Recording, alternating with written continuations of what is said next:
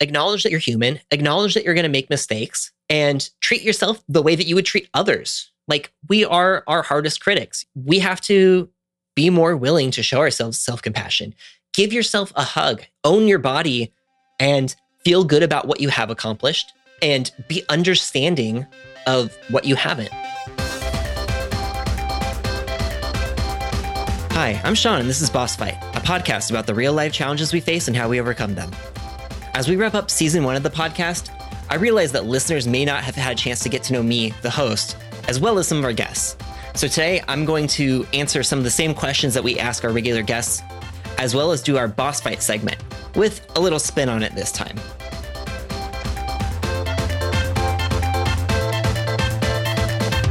All right, if I had to pick a character class to describe who I am as a person, the first thing that came to mind for me is a red mage.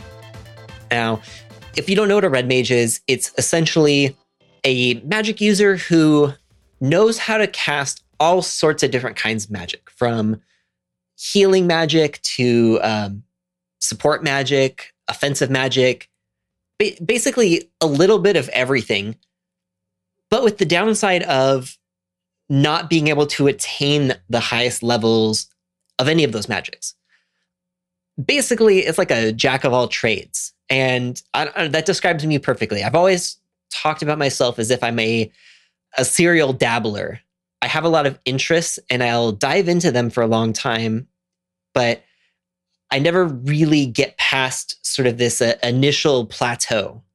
I end up getting like decently good at a lot of things, but never really giving anything the amount of focus necessary to become a master. And there's pros and cons to that. I mean, red mages in games are very popular, but in a lot of games, when you get into sort of the end game, they just become a little bit less useful. You know, they're sometimes when you're getting really far, you need that specialization, and that's something that I've struggled with. But in the meantime, like, it's been cool being able to combine all these different skills in interesting ways. As for my special ability, I like to think that I'm a relatively quick learner.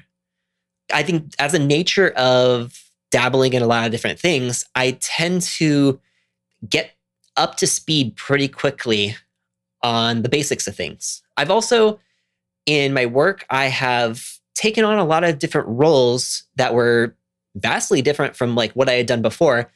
And I was able to very quickly get up to speed on what was necessary to succeed in that role. Kind of going along with that same jack of all trades theme, I'm able to learn quickly, but then like from there, sort of polishing those skills becomes a little bit more of a challenge to me. As for my weakness, and I'll be honest, I was a little bit hard on myself on those other two, which were supposed to be strengths, but a separate weakness that's relatively related to those is my ability to take action and make decisions, committing to something. And I think that's why I've become a jack of all trades. I don't like to commit to something at the cost of all of those other possibilities. The downside to that is when I'm presented with a lot of choices, it's paralyzing and I end up taking none.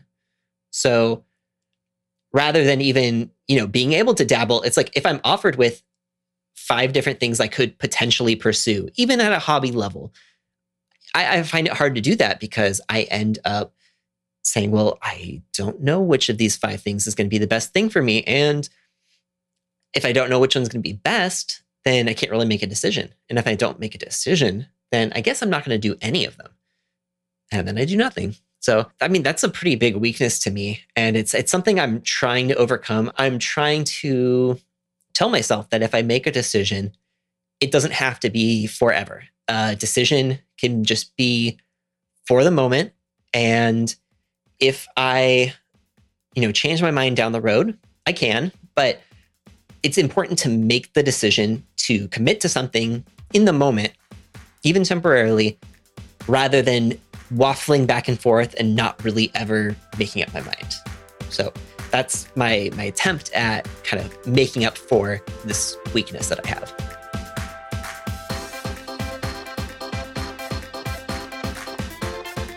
All right, now that I've built up a character class, I'm going to do a boss fight in a little bit of a different way than we've done it before. Rather than picking one challenge and focusing on that for the duration of the show, I wanted to do a boss rush. Now, if you don't know what a boss rush is, most games, it's a point, usually like at the end of the game as an added challenge, where you, rather than going through a level and facing a boss at the end, you just get thrown right into the boss. Then once you beat that boss, you go right on to the next one. It's a test of your mastery over the game. Bosses a lot of times are about repetition, about learning patterns. And a boss rush is kind of this ultimate challenge of like, how many of these can you do in a row? Have you mastered each of them to the point where you can complete them all in a sequence? That's not the case for me. I haven't mastered any of these, really. I think a pattern of the show is like, you never really master these things. A lot of times you do manage to overcome them in some way, and you learn some skills along the way and you get a little bit better. And then they come back and they kind of throw you for a loop. And you can use those skills that you've learned to make things a little bit easier. And then hopefully you overcome it again and you pick up some new skills and the pattern continues. And that's just how this is. That's how life works. And that's just what I've noticed from talking to people about the struggles that they go through. First up for me, and this is one that I never expected, but it'll be really familiar for listeners of the show. And that's COVID, the pandemic. I had this idea for a show well before the pandemic was a thing. I had wanted to talk to people about the struggles they've been going through. And then the pandemic happened and I felt like I had no more excuses. I felt like this was something I had to go through with. And a lot of people brought up COVID, the pandemic, quarantine, things like that as parts of their boss fight. And I'm not surprised. It's one of the biggest challenges we've all faced recently. It's a massive collective issue. But one of the things I've noticed in talking to people is that the ways it impacts them, the ways it impacts every person is different. Some people felt isolated. Others were scared about the health impacts and implications of not being allowed to isolate, not being able to isolate because of their livelihood. That was a reality for a lot of people. And for me, if I'm honest, the pandemic impacted me a lot less than I expected to. And the ways it did impact me were kind of a slow burn. I felt like I was already kind of developing a rut as this pandemic started, where I was, building up these daily routines that were the same. And I there's a lot of power in routines, and I'll get to that later. But, my days had become the same over and over again. And I was looking for ways to kind of change things up, to freshen things, to liven things a little bit. And then the pandemic hit. And then a few months after the pandemic, there were wildfires in California and Oregon. And when we were isolated, I was at least going on walks outside. And then with the fire, I was forced completely inside, sealing up cracks in the door, to try to keep the smoke out.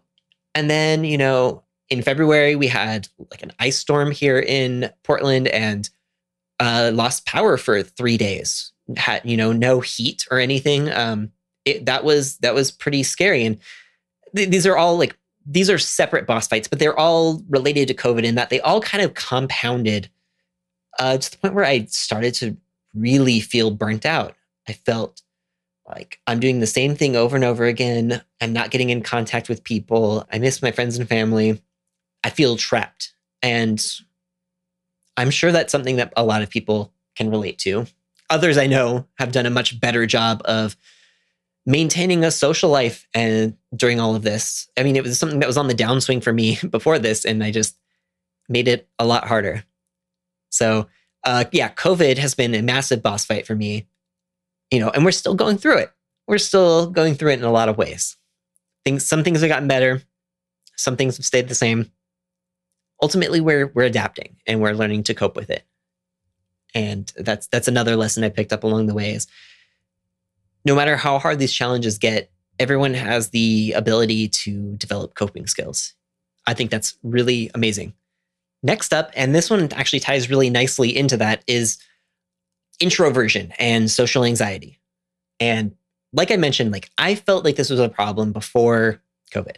And the pandemic gave me an excuse to become more reclusive, huddle within my own, family circle. And there's great things about that. I feel like my family, my immediate family, me, my wife, and my daughter, got closer than we've ever been before. On the other hand, being essentially trapped inside of a house with a toddler or young child now is very challenging. I also know that, divorce rates have gone up with people who realize that the added time spent with their partners is not all that they thought it would be, I guess. Luckily, that's not the case for me. That's to say, like, being isolated, even when you're not entirely alone, can still be a challenge.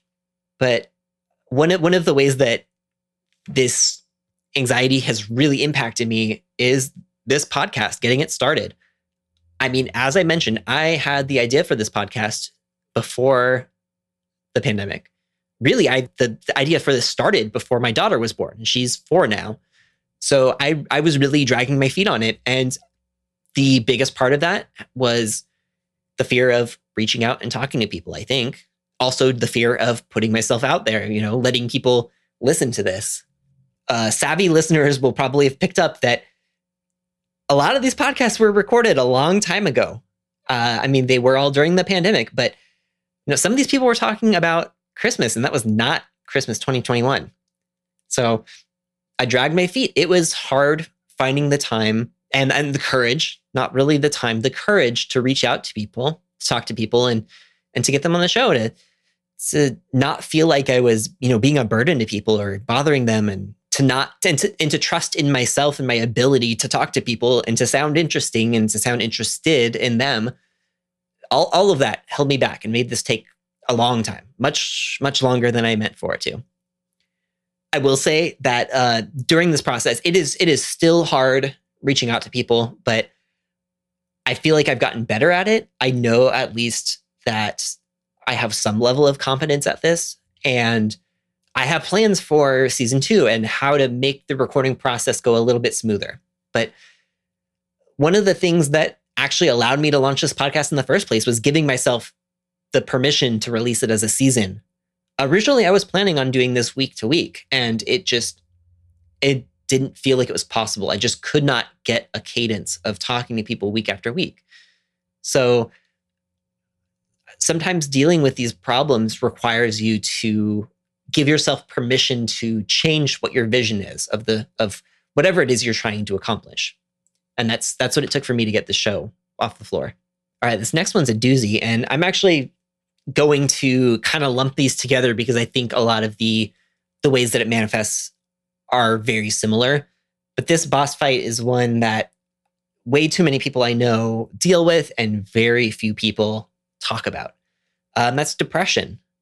And the parts I'm going to lump in there are self-doubt and imposter syndrome. I don't think that's quite fair because I think they are different, but they're almost symbiotic. They feed off of each other, at least for me. Depression, and I will say up front, I have never been formally diagnosed with depression. I am talking to a therapist and they believe that I have depression. They think that the symptoms of it sound familiar, but I've never actually formally been diagnosed with depression. And therefore, I'm not taking any medication or anything. But it is something I recognize in my life. It affects me in waves and in cycles. And it's one of those things that is really hard to see from the outside. My wife struggles with it too. And even knowing that we both have this, it could be hard to recognize the symptoms because it's so so internal, so personal. Depression has been one of those things that has held me back in a lot of ways. It makes you question the purpose of everything, the purpose of anything. You begin to question, why should I even get up? Why should I take a shower? Why should I bother taking care of this kid when I'm probably just going to mess them up anyway? They're going to be ruined for life. Why do anything? It's not fun. It's not fun at all. I mean, it's called depression. It doesn't sound like fun, but it hits hard, and it's something that's just hard to live with and hard to cope with. Luckily for me, I'll say that it comes in relatively short cycles. It's not something that I've had to deal with for months at a time. It's typically, it'll hit me for a couple of days, a week maybe, and then it's gone. But depending on how hard it is, how hard it hits, it can really mess things up. It can throw me off of a lot of progress. It's almost made me cancel this podcast before I got it started. If you're somebody who thinks that you have depression, if you battle with that, I cannot recommend enough just reaching out to somebody. It can do you more good than you will ever know. All right, lastly, the biggest boss fight for me has been being a parent. And that's hard to say. I love my daughter with all my heart. And I can also say that, like, being a parent is the hardest thing that I've ever done. And there's no easy way to handle it. And from what I can tell from reading books about kids and talking to other parents, my daughter is like amazing. She's easygoing. She's such an angel. But even that, like, I think even the best behaved children are going to push you to your limits. And she's brought out sides of myself that I don't like, that I didn't know were there. And I don't know. People say nothing can prepare you for being a parent. And it's true, but it's not true in the way I thought it was. And it's one of those things, it's hard to talk about and it's hard to admit. Like, I do my best every single day to keep this other human being alive. And in that sense, and the fact that she is still alive, I'm succeeding. And I guess in the fact that I'm probably thinking about this at all, I'm probably doing better than a lot of parents out there. But I don't know. In the world we're in today, it feels like perfection is the only acceptable outcome. And so it feels like every time that we give her cheeseburgers for dinner, or anytime I snap at her, then I'm a failure. And that's hard to deal with when you know that you're doing your best and you still feel like you're falling short. So any parents out there, I feel you. I want you to feel seen, and it's a boss fight you can't escape. In every phase of a child's life, there's things that get easier and there's things that get harder. And I do hope that over time, the challenges that I'm facing, they change, and that makes it hard to get really good at it.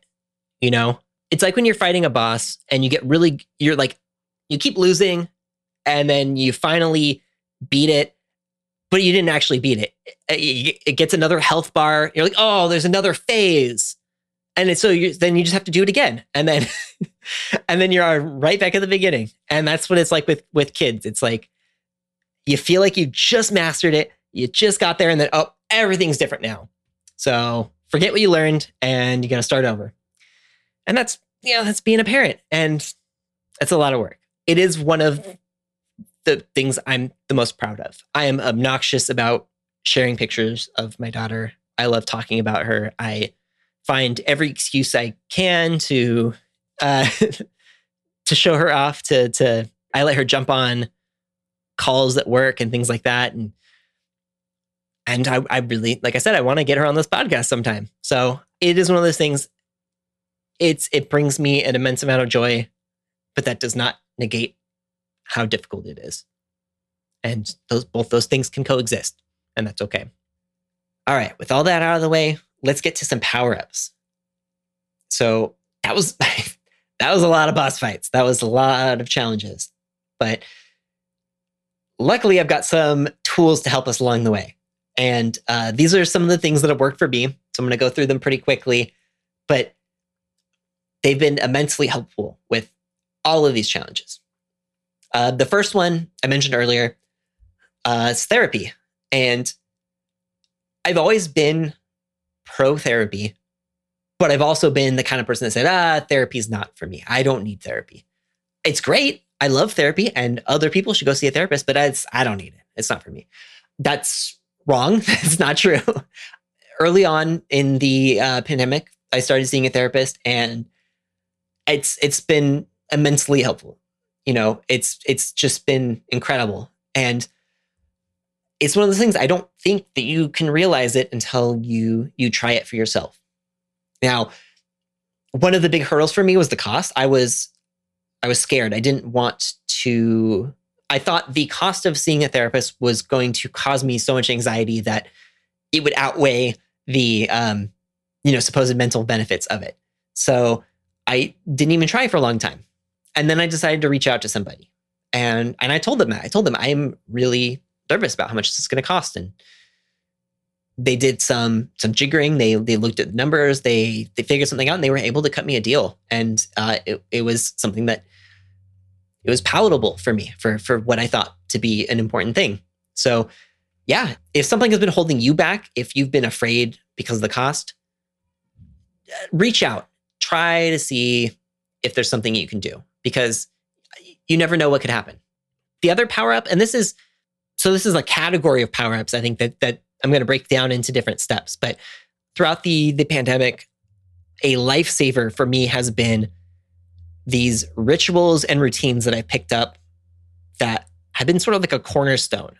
In one sense, I feel like they may have contributed a bit to sort of getting into a rut, I would say, but like it's a better rut than I would have been in without them. I'll say that. Like I'm doing the same things week after week, and sometimes that can be a drag. But I think if I weren't doing these things, I'd still be doing the same things week after week, but they wouldn't be intentional, and they wouldn't be helpful, and they wouldn't be good for me. So one of the rituals that I have is a daily walk that I take with my family. And I'm in a really blessed situation by the fact that I have that opportunity. My work is flexible enough that I have the opportunity to stop working, and all of us get to go out on a family walk together. It's usually like 1.5 miles to 2 miles at least. And we get some fresh air, we get some exercise, and we get to talk, and it's one of the first things I do in the morning. And it's fantastic. I also go on walks usually around lunchtime as well. Most of the time I'll say I'm listening to podcasts, but I also listen to podcasts for my work. And lately I've been thinking I've got too many voices talking in my head. And so just walking in silence has been really good too. Another one of the rituals that I have is journaling. And this is one that I've fallen off a lot. It's really hard sometimes to sit down and to think about writing about yourself, especially when you write for work. It's hard to sit down and be like, okay, now I'm going to do some more writing, but this time it's writing that I'm not going to show anybody, and it has no inherent value. It's been hard to keep up, but I do know that when I do it, I feel really good. It's really valuable. I keep going back to journals that I've made before, and they always have insights. They point me to things that sometimes you have a realization about a change that you want to make in your life, and you feel really fired up at that moment, and then it doesn't really stick. But sometimes you can go back and you read through those journals, and you reinforce that, and you'd be like, oh yeah, I remember that. I noticed that if I drink 2 cups of coffee in the morning, I feel really jittery, and it makes me in a bad mood all day. And so then you're like, okay, so I need to remind myself not to drink 2 cups of coffee. That's a silly example of some of the benefits that have come from journaling for me. And similarly, I've been doing habit tracking. And both of these I've been doing through an app called Notion. It's kind of like this really robust. I don't even know how to describe it. You can build out to-do lists, you can build out journals and databases and things like that. It's a really cool program, and I'm hoping continuing to flesh it out as I go. But it's been an awesome center for like putting all of this information in to reference later. It's basically like a more complex version of like Evernote. But yeah, being able to track basic habits, even some of the things that like seem really stupid, like they should be automatic, things like brushing your teeth, things like taking a shower, things like doing the dishes at night. It's been helpful to be able to track that when you're feeling depressed and you feel like doing any of these things is hard to do. It's helpful to have evidence that, oh yeah, I've done this before. I'm not going to feel like this forever. I have a history of being able to do these, and I know that these are the things that when I do them, I feel good. And it's been extremely helpful for my mental health. Another power up that we've been doing is my wife and I have weekly check-ins where we this also is done a little bit in Notion. We go over, all of the things that we've done through the week. It's hard when you've got a parent, you're both, you've got a kid, and you're trying to run this like family unit and this relationship and individual lives and trying to balance all of that. And this just gives us a moment to check in to say like, hey, throughout this week, was there something I did that pissed you off that you wanted to tell me, but you didn't get a chance to tell me then? And if you don't tell me now, it's just going to kind of fester, It's been amazing. I mean, that's one of the most beneficial things on there. And most weeks there's nothing, but I think on the times that there are, it's like, oh yeah, if like unless I was prompted, I probably wouldn't have said this, but if I didn't say it, I'd probably be resentful of it and, thinking about it for a long time. So it's just checking in. I mean, if you're in a relationship, I think it's a good idea. If you've got kids that are a little bit older, right now we do it after Ruby goes to bed, but if you've got older kids, maybe doing a weekly check-in, just sitting down, you can do it for 5 minutes. Just have like a really simple list of things that you touch on. Like, hey, what was something you did this week that you're like really proud of? Or, like what was something that I could do better? Like to be a better partner or to be a better parent or whatever. The pandemic has been very hard on a lot of relationships and a lot of marriages. And I think this is one of the things that has really helped us stay close and stay on track. Lastly, one of the power-ups that I can't recommend enough is just having a little self-compassion.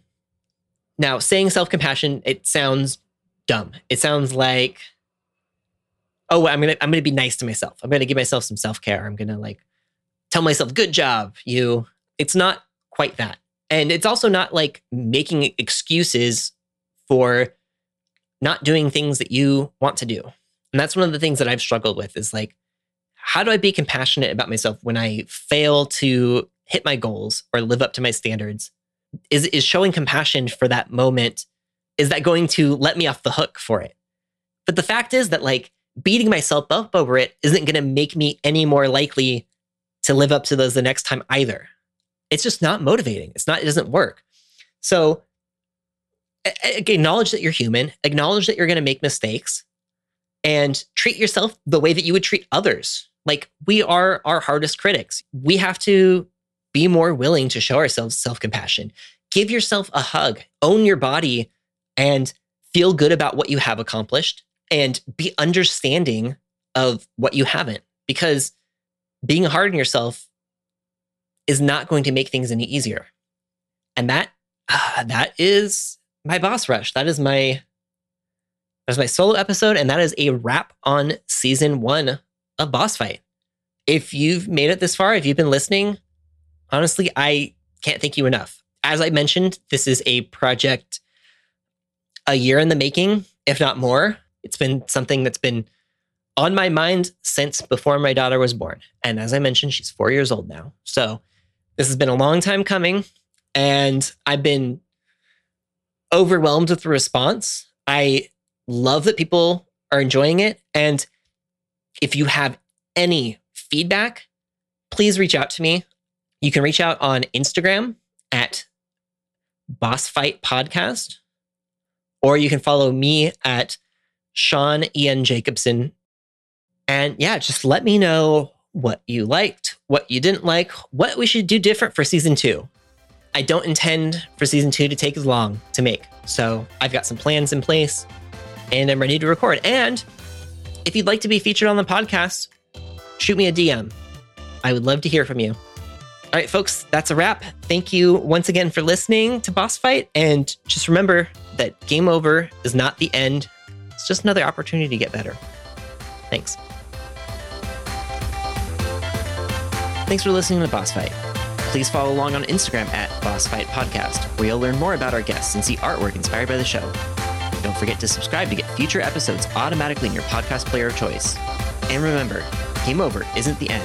It's just another opportunity to get better.